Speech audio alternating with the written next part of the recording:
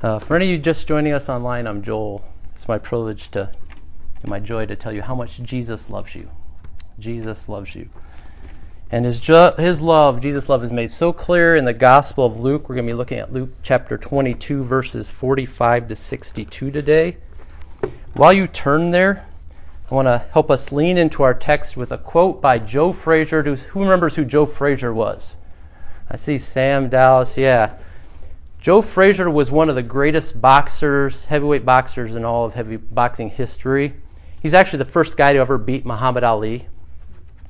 Frazier was known for obliterating opponents who dared to step into the spotlight to face him. And there was a time when Joe Frazier he had just completely crushed a competitor. And afterwards, a reporter came up and asked him if he pitied the guy he had just beaten so badly. Listen to Joe Frazier as we head into our text. He said, "Did you pity the guy?" He said, "Absolutely not.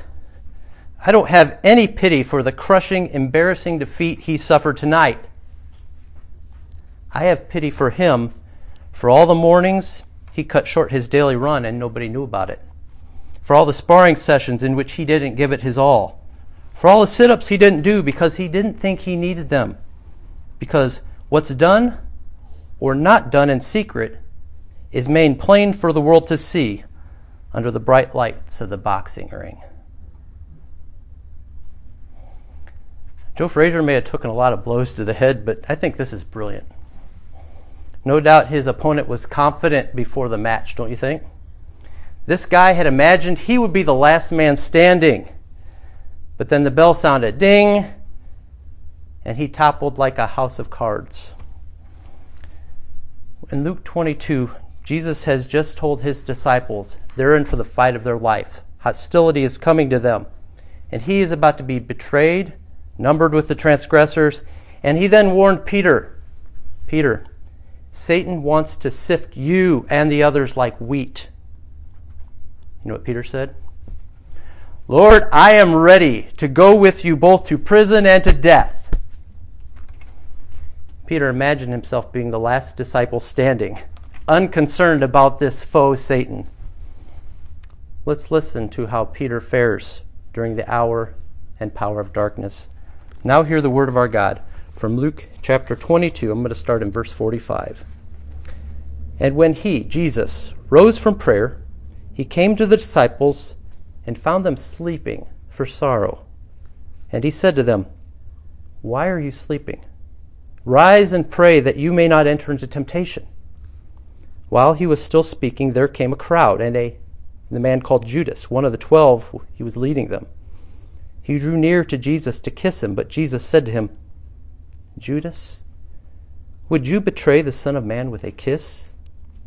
And when those who were around him saw what would follow, they said, 'Lord, shall we strike with the sword?' And one of them struck the servant of the high priest and cut off his right ear. But Jesus said, 'No more of this.' And he touched his ear and healed him. Then Jesus said to the chief priests and officers of the temple and elders who had come out against him, 'Have you come out as against a robber with swords and clubs? When I was with you day after day in the temple, you did not lay hands on me. But this is your hour and the power of darkness.' Then they seized him and led him away, bringing him into the high priest's house. And Peter was following at a distance. And when they had kindled a fire in the middle of the courtyard and sat down together, Peter sat down among them. Then a servant girl, seeing him as he sat in the light and looking closely at him, said, 'This man also was with him.' But he denied it, saying, 'Woman, I do not know him.' And a little while later someone saw him and said, 'You also are one of them.' But Peter said, 'Man, I am not.' And after an interval of about an hour, still another insisted, saying, 'Certainly this man also was with him, for he too was a Galilean.' But Peter said, 'Man, I do not know what you are talking about.' And immediately, while he was still speaking, the rooster crowed. And the Lord turned and looked at Peter. And Peter remembered the saying of the Lord, how he had said to him, 'Before the rooster crows today, you will deny me 3 times. And he went out and wept bitterly. Grass withers and the flower fades, but the word of our God endures forever. Let us pray. Heavenly Father, we come to you and we confess right now that we're seeking safety and security in all the wrong things because we're not yet glorified. So I ask and pray that right now you will reveal these things that can never keep us safe. And will you show us our Savior who can? Send your Spirit and rend the heavens and come down, we pray in Jesus' name. Amen. So we journeyed last Sunday with Jesus to the Mount of Olives, where he told his disciples to pray. And then Jesus went off a stone's throw away to pray himself. In verse 45, and when he arose from prayer, he came to the disciples and found them sleeping for sorrow. Luke notes that they were sleeping for sorrow. Sorrow because Jesus had just told them they were about to be betrayed. I think we all know what it's like to have deep sorrow, that you're so sorrowful and then you just conk out, right? Now they see Jesus. I imagine they saw him fall to his knees to pray. By the way, Jews, they prayed standing up. They can tell Jesus is deeply burdened. That he's weighed down with grief, unlike any other grief he's known. Calvin actually notes here that Jesus has seen that his Father's expression towards him has begun to change. The Father, from all eternity, had looked upon his Son with nothing but love and affection. But now his countenance is altering to that of the wrathful judge, as Jesus is becoming sin for all of us. Have you ever experienced that? Someone you love, their gaze suddenly becoming cold and hard at you? I'm sorry about that. But that is only a pinprick compared to the pain that Jesus is experiencing right now. B.B. Warfield, writing on Christ's emotional life on this passage, he says this, listen, though he died on the cross, yet died not of the cross, but as we commonly say, of a broken heart.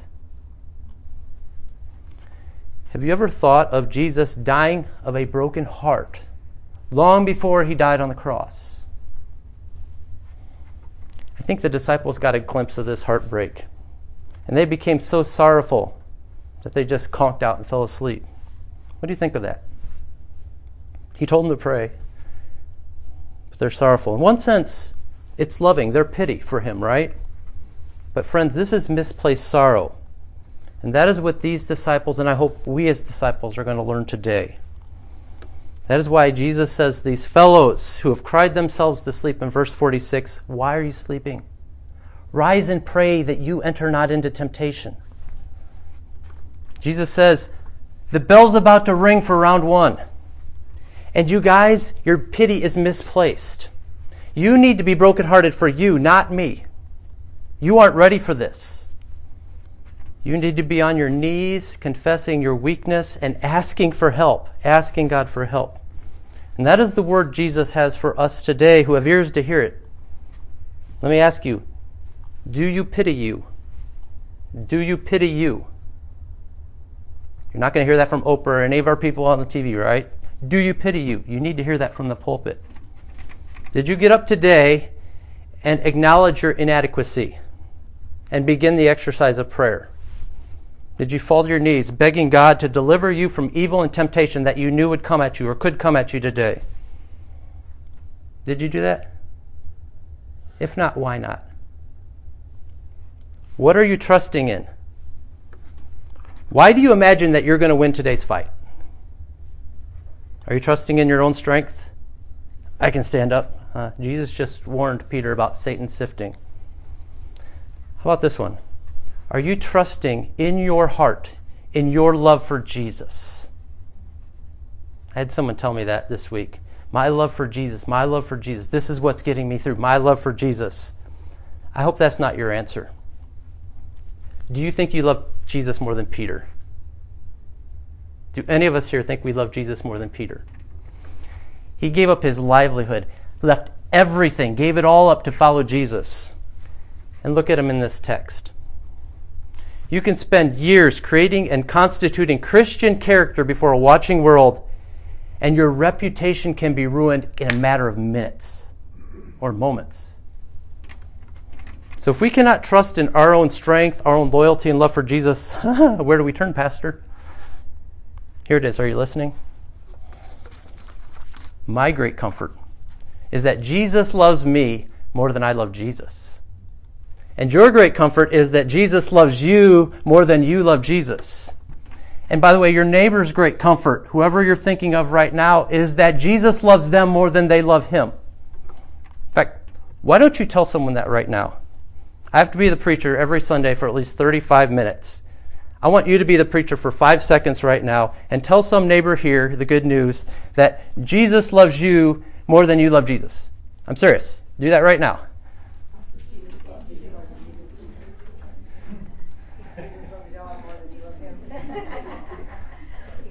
I see a couple of you over there sitting by yourself. Yes, I hear you. Yes. Jesus loves you more than you love Jesus. That is the good news. And I encourage you to pray that God will open your eyes up to somebody who needs to hear that this week, one of your neighbors. Because there are many of your neighbors who have no idea they're greatly loved. Have no idea. That is why they are the way they are. And their only hope is to discover Jesus' love and compassion, which is all over this text today. You see, Jesus, he is all about showing love and compassion all the way up to the end. Jesus' enemies are about to seize him, to kill him. But Jesus continues to encourage these disciples, rise up and pray. He encourages the disciples all the way up to the double cross, which we find starting in verse 47. While he was still speaking, there came a crowd, and a man called Judas, one of the 12, was leading them. He drew near to Jesus to kiss him, but Jesus said to him, Judas, would you betray the Son of Man with a kiss? We've all heard this, the Judas kiss. Even people who don't know the Bible, they've heard about the Judas kiss. On one hand, though, it's pretty simple. It's a way to identify Jesus to his enemies. You know, it's dark. It's hard to tell who's there. So Judas says, I'm going to single him out with a kiss. But on the other hand, it's really an irony. An expression of love becoming the kiss of death. And that's why Jesus questions in his final words to his one-time disciple who had followed him for 3 years. His final words.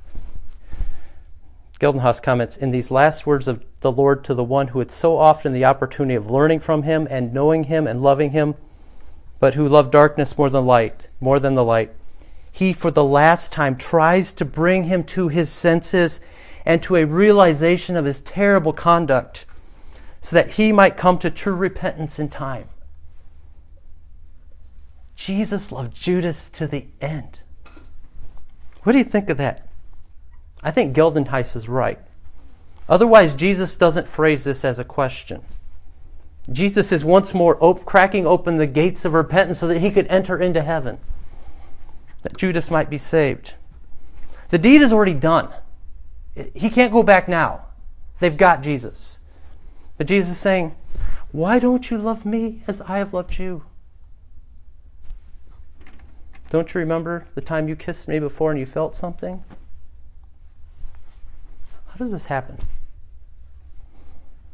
Judas didn't start off planning to betray Jesus. No, he was delighted by Jesus. He was intrigued by his words, his teachings, his miracles. Overjoyed when, I get to be one of the 12? Really? Me? How did he get to the double cross? I think we all know the double cross always starts with the drift. It always starts with the drift. Over time, he began to see that Jesus' mission actually required sacrifice. Sacrifice of something he loved more than he loved Jesus. Money. And when he realized that Jesus was actually serious about dying, the whole kingdom of God thing wasn't going to be a prosperity route. When he saw Jesus' stock starting to go down, he sold his shares. He loved money more than he loved Jesus. Now, some of you might be getting a little nervous at this point, because I just said that we, like Peter, don't love Jesus enough. And none of us wants to be a Judas here, right? So what's the difference, Joel, between Judas and Peter? It's the difference between admitting weakness and wickedness. The difference between weakness and wickedness, admitting that. Peter sees his failure to love and leaves the crowd of sinners to go repent in tears. Weakness. Judas sees his failure to love and stays with the crowd of sinners and clings to his cash. He doesn't repent. This one last opportunity he has when the Lord looks on him with compassion and asks the question. That is wickedness. Like so many in our culture who choose fading pleasures, it quickly becomes bitter, doesn't it? When you choose to love something more than you love Jesus, it gets bitter over time. And Judas will take his own life and not even get to enjoy the thing that he loved. That is why at the Lord's Supper, Jesus had said, I go as it has been determined, but woe to my betrayer. Jesus is saying, pity the self-serving sinner, not the suffering Savior. Pity the self-serving sinner, not the suffering Savior. If you're not yet Christian, Jesus still pities you. Repent and believe the gospel.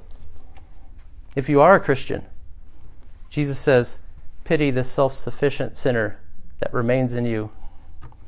Repent of your pride and your previous prayerlessness, or prepare for perpetual panic, as like we see in our next scene, verse 49. And when those who were around him saw what would follow, they said, Lord, shall we strike with the sword? And one of them struck the servant of the high priest and cut off his right ear. But Jesus said, no more of this. What about you? I don't think this is the disciples' finest moment. What do you think? Remember, they took Jesus literally earlier on when Jesus said, sell your cloaks and go out and buy a sword. Actually, the only thing that would probably make this more comical is if they were swinging swords in their underwear right now. This is ridiculous. Jesus had told them he must be betrayed in order to fulfill Scripture. And they, and by that, there's only two of them who have swords, they whip them out and they ask Jesus what to do, don't even wait for an answer, and then they go all Zorro on the place. And behold the vanquished. They're on the floor, an ear flopping around. I don't know if ears flop, but that's what pictured in my mind. Anyway about it, this is military ineptitude at its finest. That's why Jesus says, guys, cut it out. This is totally laughable. So let me ask us as we're smiling here, how is our sword play? What do you mean, Joel? I'm talking about this right here. The sword of the Spirit. The Word of God. I'm talking about your Bibles. Are you reading it? Are you reading it every day? Are you meditating on it? Jesus just quoted in our last sermon a verse from Isaiah 53 to these guys, these same guys with the swords, and said, this is what I came to do. Oh, incidentally, I gave that as a homework assignment last week. Read Isaiah 53. I said, I want everyone to do that. How many of us did that? You don't have to raise your hand. God knows. How many of us did that? I suspect some of us didn't. I did. Because what sort of pastor would I be if I didn't model that for you, if I told you read this and then I didn't do it myself? And what sort of pastor would I be if I didn't remind you regularly to be in your Bibles? And what sort of pastor would I be if I believed that what you got from me on Sunday was enough for your life? A pitiful, prideful pastor. Because you need more than what I can give you in 35 minutes. So how's your sword play? Jesus quotes from the Old Testament because he assumes it takes a whole Bible to make a whole disciple. Are you a whole disciple? Are you daily taking in his word? Look at what happens to these disciples who didn't take in his word. They didn't connect what he was doing right now in this betrayal with Isaiah 53. Isaiah 53 said he was to be like a lamb led to slaughter. He would bear our sins so that we could be right before God, justified. Jesus said, guys, this is a moment where we're supposed to be passive. And it's off with our enemy's ears. Or one ear, sorry. One ear, that's all they got. Do you see something here? They were active when they were supposed to be passive. And they were passive when they're supposed to be active. Here's something for us to think about in our current moment. Some of us are upset about the unchristianizing of our nation right now, right? Our culture. That's actually what the disciples are facing, isn't it? They had thought Jesus is going to stay out front and center in Jerusalem, out in the public square, everyone honoring and respecting him, seeing his teachings as the truths that we are to acknowledge and to follow. And now government and religious leaders are set to remove Christ. And here we are in a nation which used to give place to Jesus and his teachings. And both government and religious leaders are working hard at removing him right now. They're doing a great job too. His teachings about marriage and morality are seen as unloving and antiquated. There's lots of pastors who are removing Christ from the pulpit by the things they say it's okay to do. Oh, and our government too, right? Actually, one of our members here did all he could to keep Christ in Christmas at his school. I have no doubt there were times he wanted to lop off some ears as he was telling me what they're doing in his school. And we're rightly angry about this, and we want to get militant, don't we? And sometimes we do, don't we? We get passive when we should be active, and we get active when we should be passive, because we don't believe in the power of prayer, and we're not steeped in what the Bible teaches. Actually, the Bible teaches us that the gospel is about God snatching victory from the jaws of defeat again and again to shame our enemies. And then that's why we love our enemies all the time in the middle of that, just like Jesus does here. Look at his compassion again. And he touched his ear and healed him. Verse 52, and then Jesus said to the chief priests and officers of the temple and elders who had come out against him, have you come out as against a robber with swords and clubs? When I was with you day after day in the temple, you did not lay hands on me. This is your hour and the power of darkness. Jesus shows compassion to an enemy by healing his ear. His love once again on display. I was trying to imagine, can you imagine being that dude and then continuing to arrest Jesus? If I'm the servant, I'm all in with the guy who just picked up my ear, put it back on my head, and healed me. Right? My not yet Christian friend, if Jesus has been kind to you this week, this month, this year, this is a call for you to repent right now of your sin and believe the gospel. Otherwise, you're a coward, like Jesus says here as he exposes his enemies. I mean, Jesus is basically saying, if I was guilty of all this, you'd have done this publicly in the light of day. I mean, their secret arrest in isolation, in the dark, it actually reveals their dark motives. It also reveals who they're working for. They're agents of Satan. And this is the hour and the power of darkness. Friends, Luke likes to do this. He likes to pull back the curtain every now and then to show us the real battle going on. That Satan is actually, he uses men like tools to destroy those that Jesus loves, to destroy Jesus as much as he can. Even right now, we're in a war, you and I, we're in a war far greater than what we see in Ukraine right now. Do we believe that? If we did, we'd be on our knees a lot. It's not a battle of flesh and blood, but Peter doesn't yet get it. Verse 54, then they seized him and led him away, bringing him into the high priest's house, and Peter was following at a distance. The disciples at this point are double-crossers and deserters, but not Peter. Actually, we might look down on Peter. But I was asking myself, would I have done what he does here? He's still following Jesus. Half-heartedly, yes, but he's still following him. Right into the courtyard of his enemies. Of course, the problem is he's going to join the double-crosser, the deserters, and become a denier, because he's not prepared for what he's walking into. And notice there's a spiritual progression here that leads up to this. We've seen his pride. He imagined himself, he was arguing about being one of the greatest, and then he imagined himself being ready to die for Jesus. So we've seen his pride, then we see his poverty. Failure to be taking in God's word, what he needed. And we've also seen his prayerlessness. Sleeping when he should have been praying. How do you think he's going to fare during the hour and power of darkness as he stepped into the ring? Verse 55.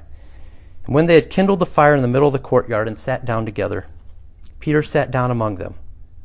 Then a servant girl, seeing him as he sat in the light and looking closely at him, said, "This man also was with him." But he denied it, saying, "Woman, I do not know him." And a little later, someone else saw him and said, "You also are one of them." But Peter said, "Man, I am not." After an interval of about an hour, still another insisted, saying, "Certainly this man also was with him, for he too is a Galilean." But Peter said, "Man, I do not know what you are talking about." Last week I actually had an out-of-the-ordinary encounter. I saw our new congressman at the coffee shop. Being that he was on my turf, I introduced myself and said what a pleasure it was to meet Congressman Todd Rokita face to face. At which point he shook his head and denied it and said, "I am not him. I'm Congressman Rudy Yakum.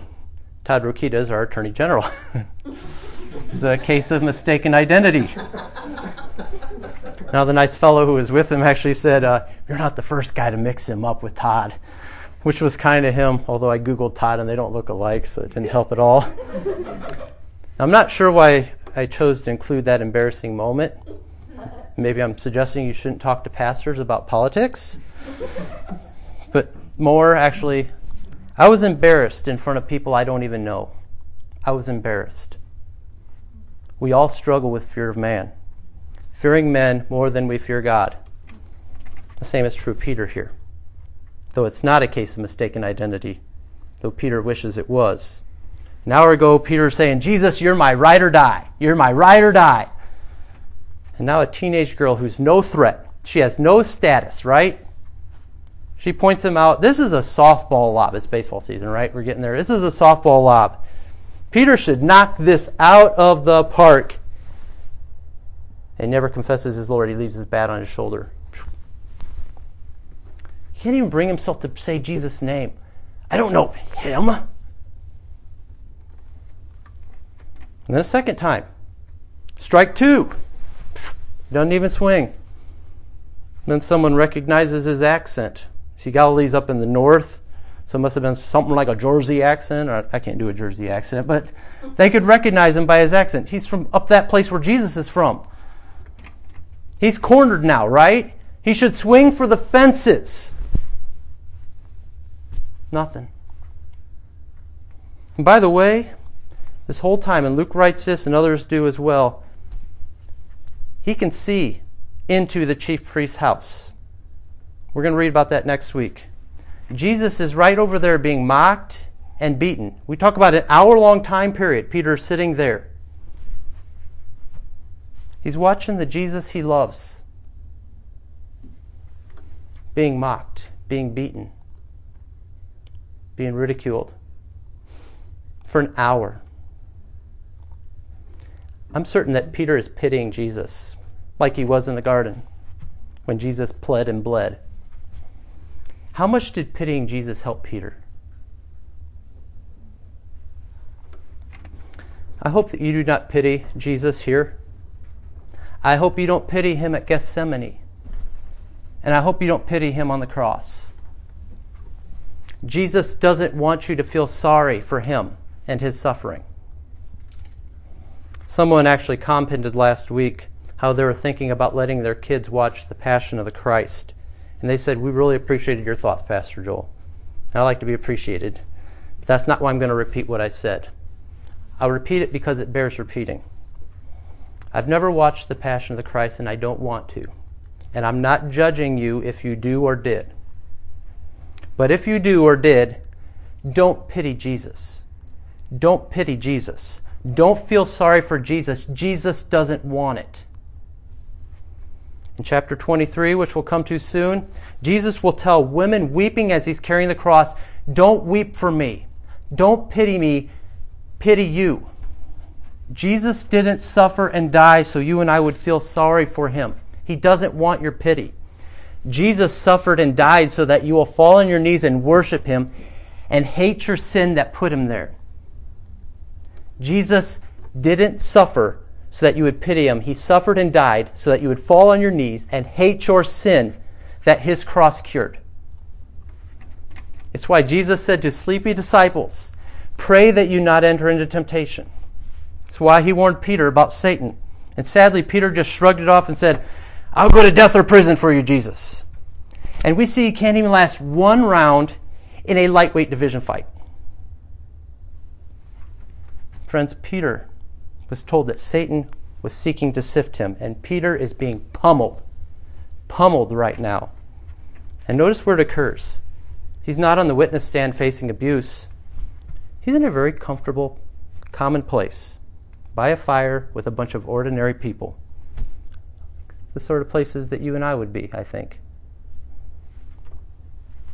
Would we fear being canceled by folks around us for confessing Christ? Do you see how easy it is to deny Jesus just by saying nothing? And do you see how hard it is to turn back once you've started down that path? Peter sat there for an hour after doing it twice and still couldn't bring himself to confess Jesus as he watched his Jesus suffering for him. And immediately, while he was still speaking, the rooster crowed. And the Lord turned and looked at Peter.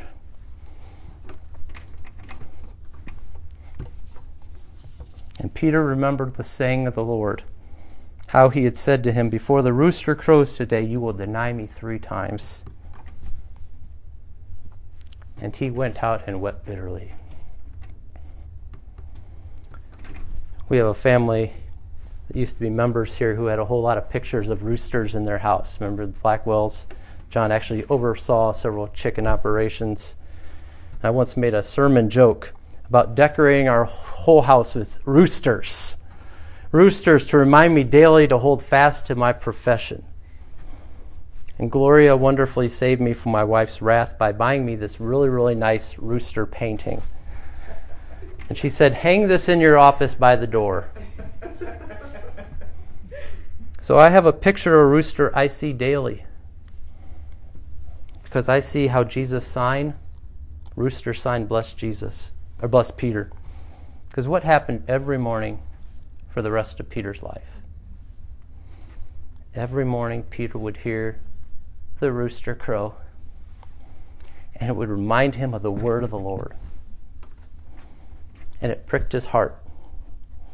And I'm convinced Peter got down on his knees and prayed every single morning for the Spirit's help to deliver him from evil. And what happened to Peter? Read Acts 1, Luke's companion volume. Peter was filled with boldness as he prayed.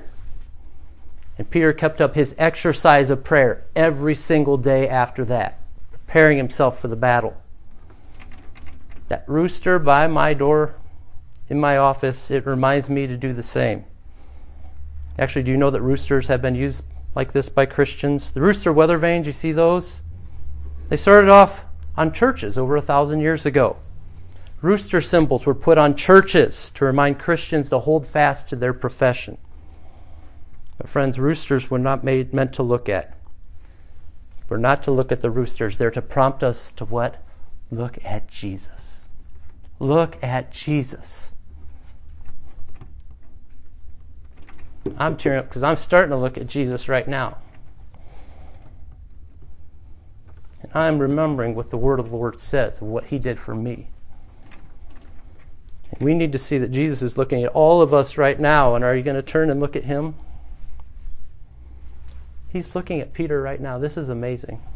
Can you imagine being Peter? Seeing the Lord Jesus being beaten and mocked. And suddenly in the middle of all that, when he should be focused on himself, he turns and looks at weak Peter, who is not prepared to stand fast for Jesus. Like Peter so wanted to. He wanted to. What was that look that Jesus gave him? Was it a look of, I told you so? Maybe you and I are prone to with our kids? No. Jesus is the suffering servant who would not break a bruised reed, who would not quench a faintly burning wick, who told the story back in chapter 15 about the father who embraced the prodigal son. Oh, there was deep meaning in that look. A whole sermon. As Peter turns his eyes upon Jesus, he gets a one-look sermon that changed his whole course of life. Peter didn't see his inadequacy, his failure to prepare. He didn't see his lack of love. Peter was thinking he was the greatest disciple in the world only an hour ago. In one sense, he actually was, but he was missing just one thing. William Barclay tells the story of a great composer, maybe you've heard of him, Edward Elgar, who was invited to hear this talented young singer perform actually a piece of his.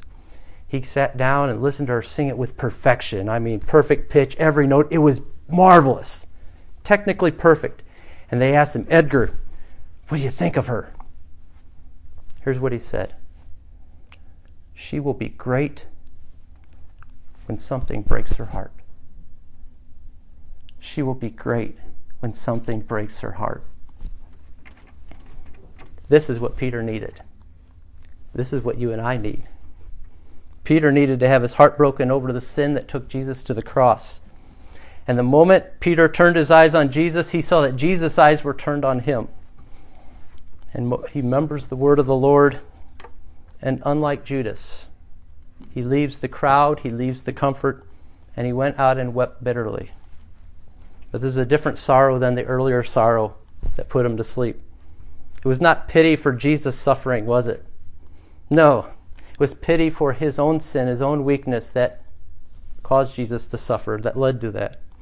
This is repentance unto life, as our catechism teaches. It's a saving grace, whereby a sinner, out of a true sense of his sin and apprehension of the mercy of God in Christ, does with grief and hatred of his sin turn from it unto God, with full purpose of and endeavor after new obedience. We sang, O sacred head now wounded. What thou, my Lord, hast suffered was all for sinners' gain. O mine was the transgression, but thine the deadly pain. Lo, here I fall, my Savior. 'Tis I deserve thy place. Look on me with thy favor and save me by thy grace. Do you want assurance of salvation? Do you want to become more useful for Jesus? It doesn't come by what you hear from so many pulpits out there right now. I'm going to continue to pound this through positive thinking, through great feelings, imagining yourself to be more than you are. You're so special, you're so wonderful and all that. In one sense you are, but you're also inadequate. What gets you past that inadequacy and makes you useful to Jesus and gives you assurance, full assurance of salvation, is seeing your sin, acknowledging your sin, and then looking at your Savior. Seeing your sin and looking at your Savior. Peter found, like he did on the day when he walked on water, if you fix your eyes on Jesus, you won't fall. We just keep our eyes fixed on the loving Lord. Who'd he come to save? Failures like me. Amen. Let's pray. Heavenly Father, we come to you right now, and we're just so thankful. You sent your greatest treasure, our Lord Jesus, to the cursed death of the cross, so that we might see our sin, so that we might acknowledge that we deserve to be there, that we might see your great love, and that we might look upon Jesus and see his gaze, and see his arms outstretched on the hard wood of the cross, that we might come within his saving embrace. Father, I ask and pray, will you, if there's anyone here who has not yet repented of their sin, acknowledged it, and looked to see the loving face of Jesus, I pray that today might be the day. If there's some of us who are still being self-sufficient or believing that we can't be saved, I just ask that, Father, send your Holy Spirit and give us assurance of your love, assurance of your grace, assurance that you love to take those who are most inadequate, those who are most downtrodden, those who are weakest. You choose them, that you might put to shame all those who are powerful and mighty in this age. Help us to see that as we see we're inadequate and failures, you turn it all for your glory and our good. Help us, Father, to believe this, to trust in you, and to follow Jesus all our days. We pray this in his name. Amen.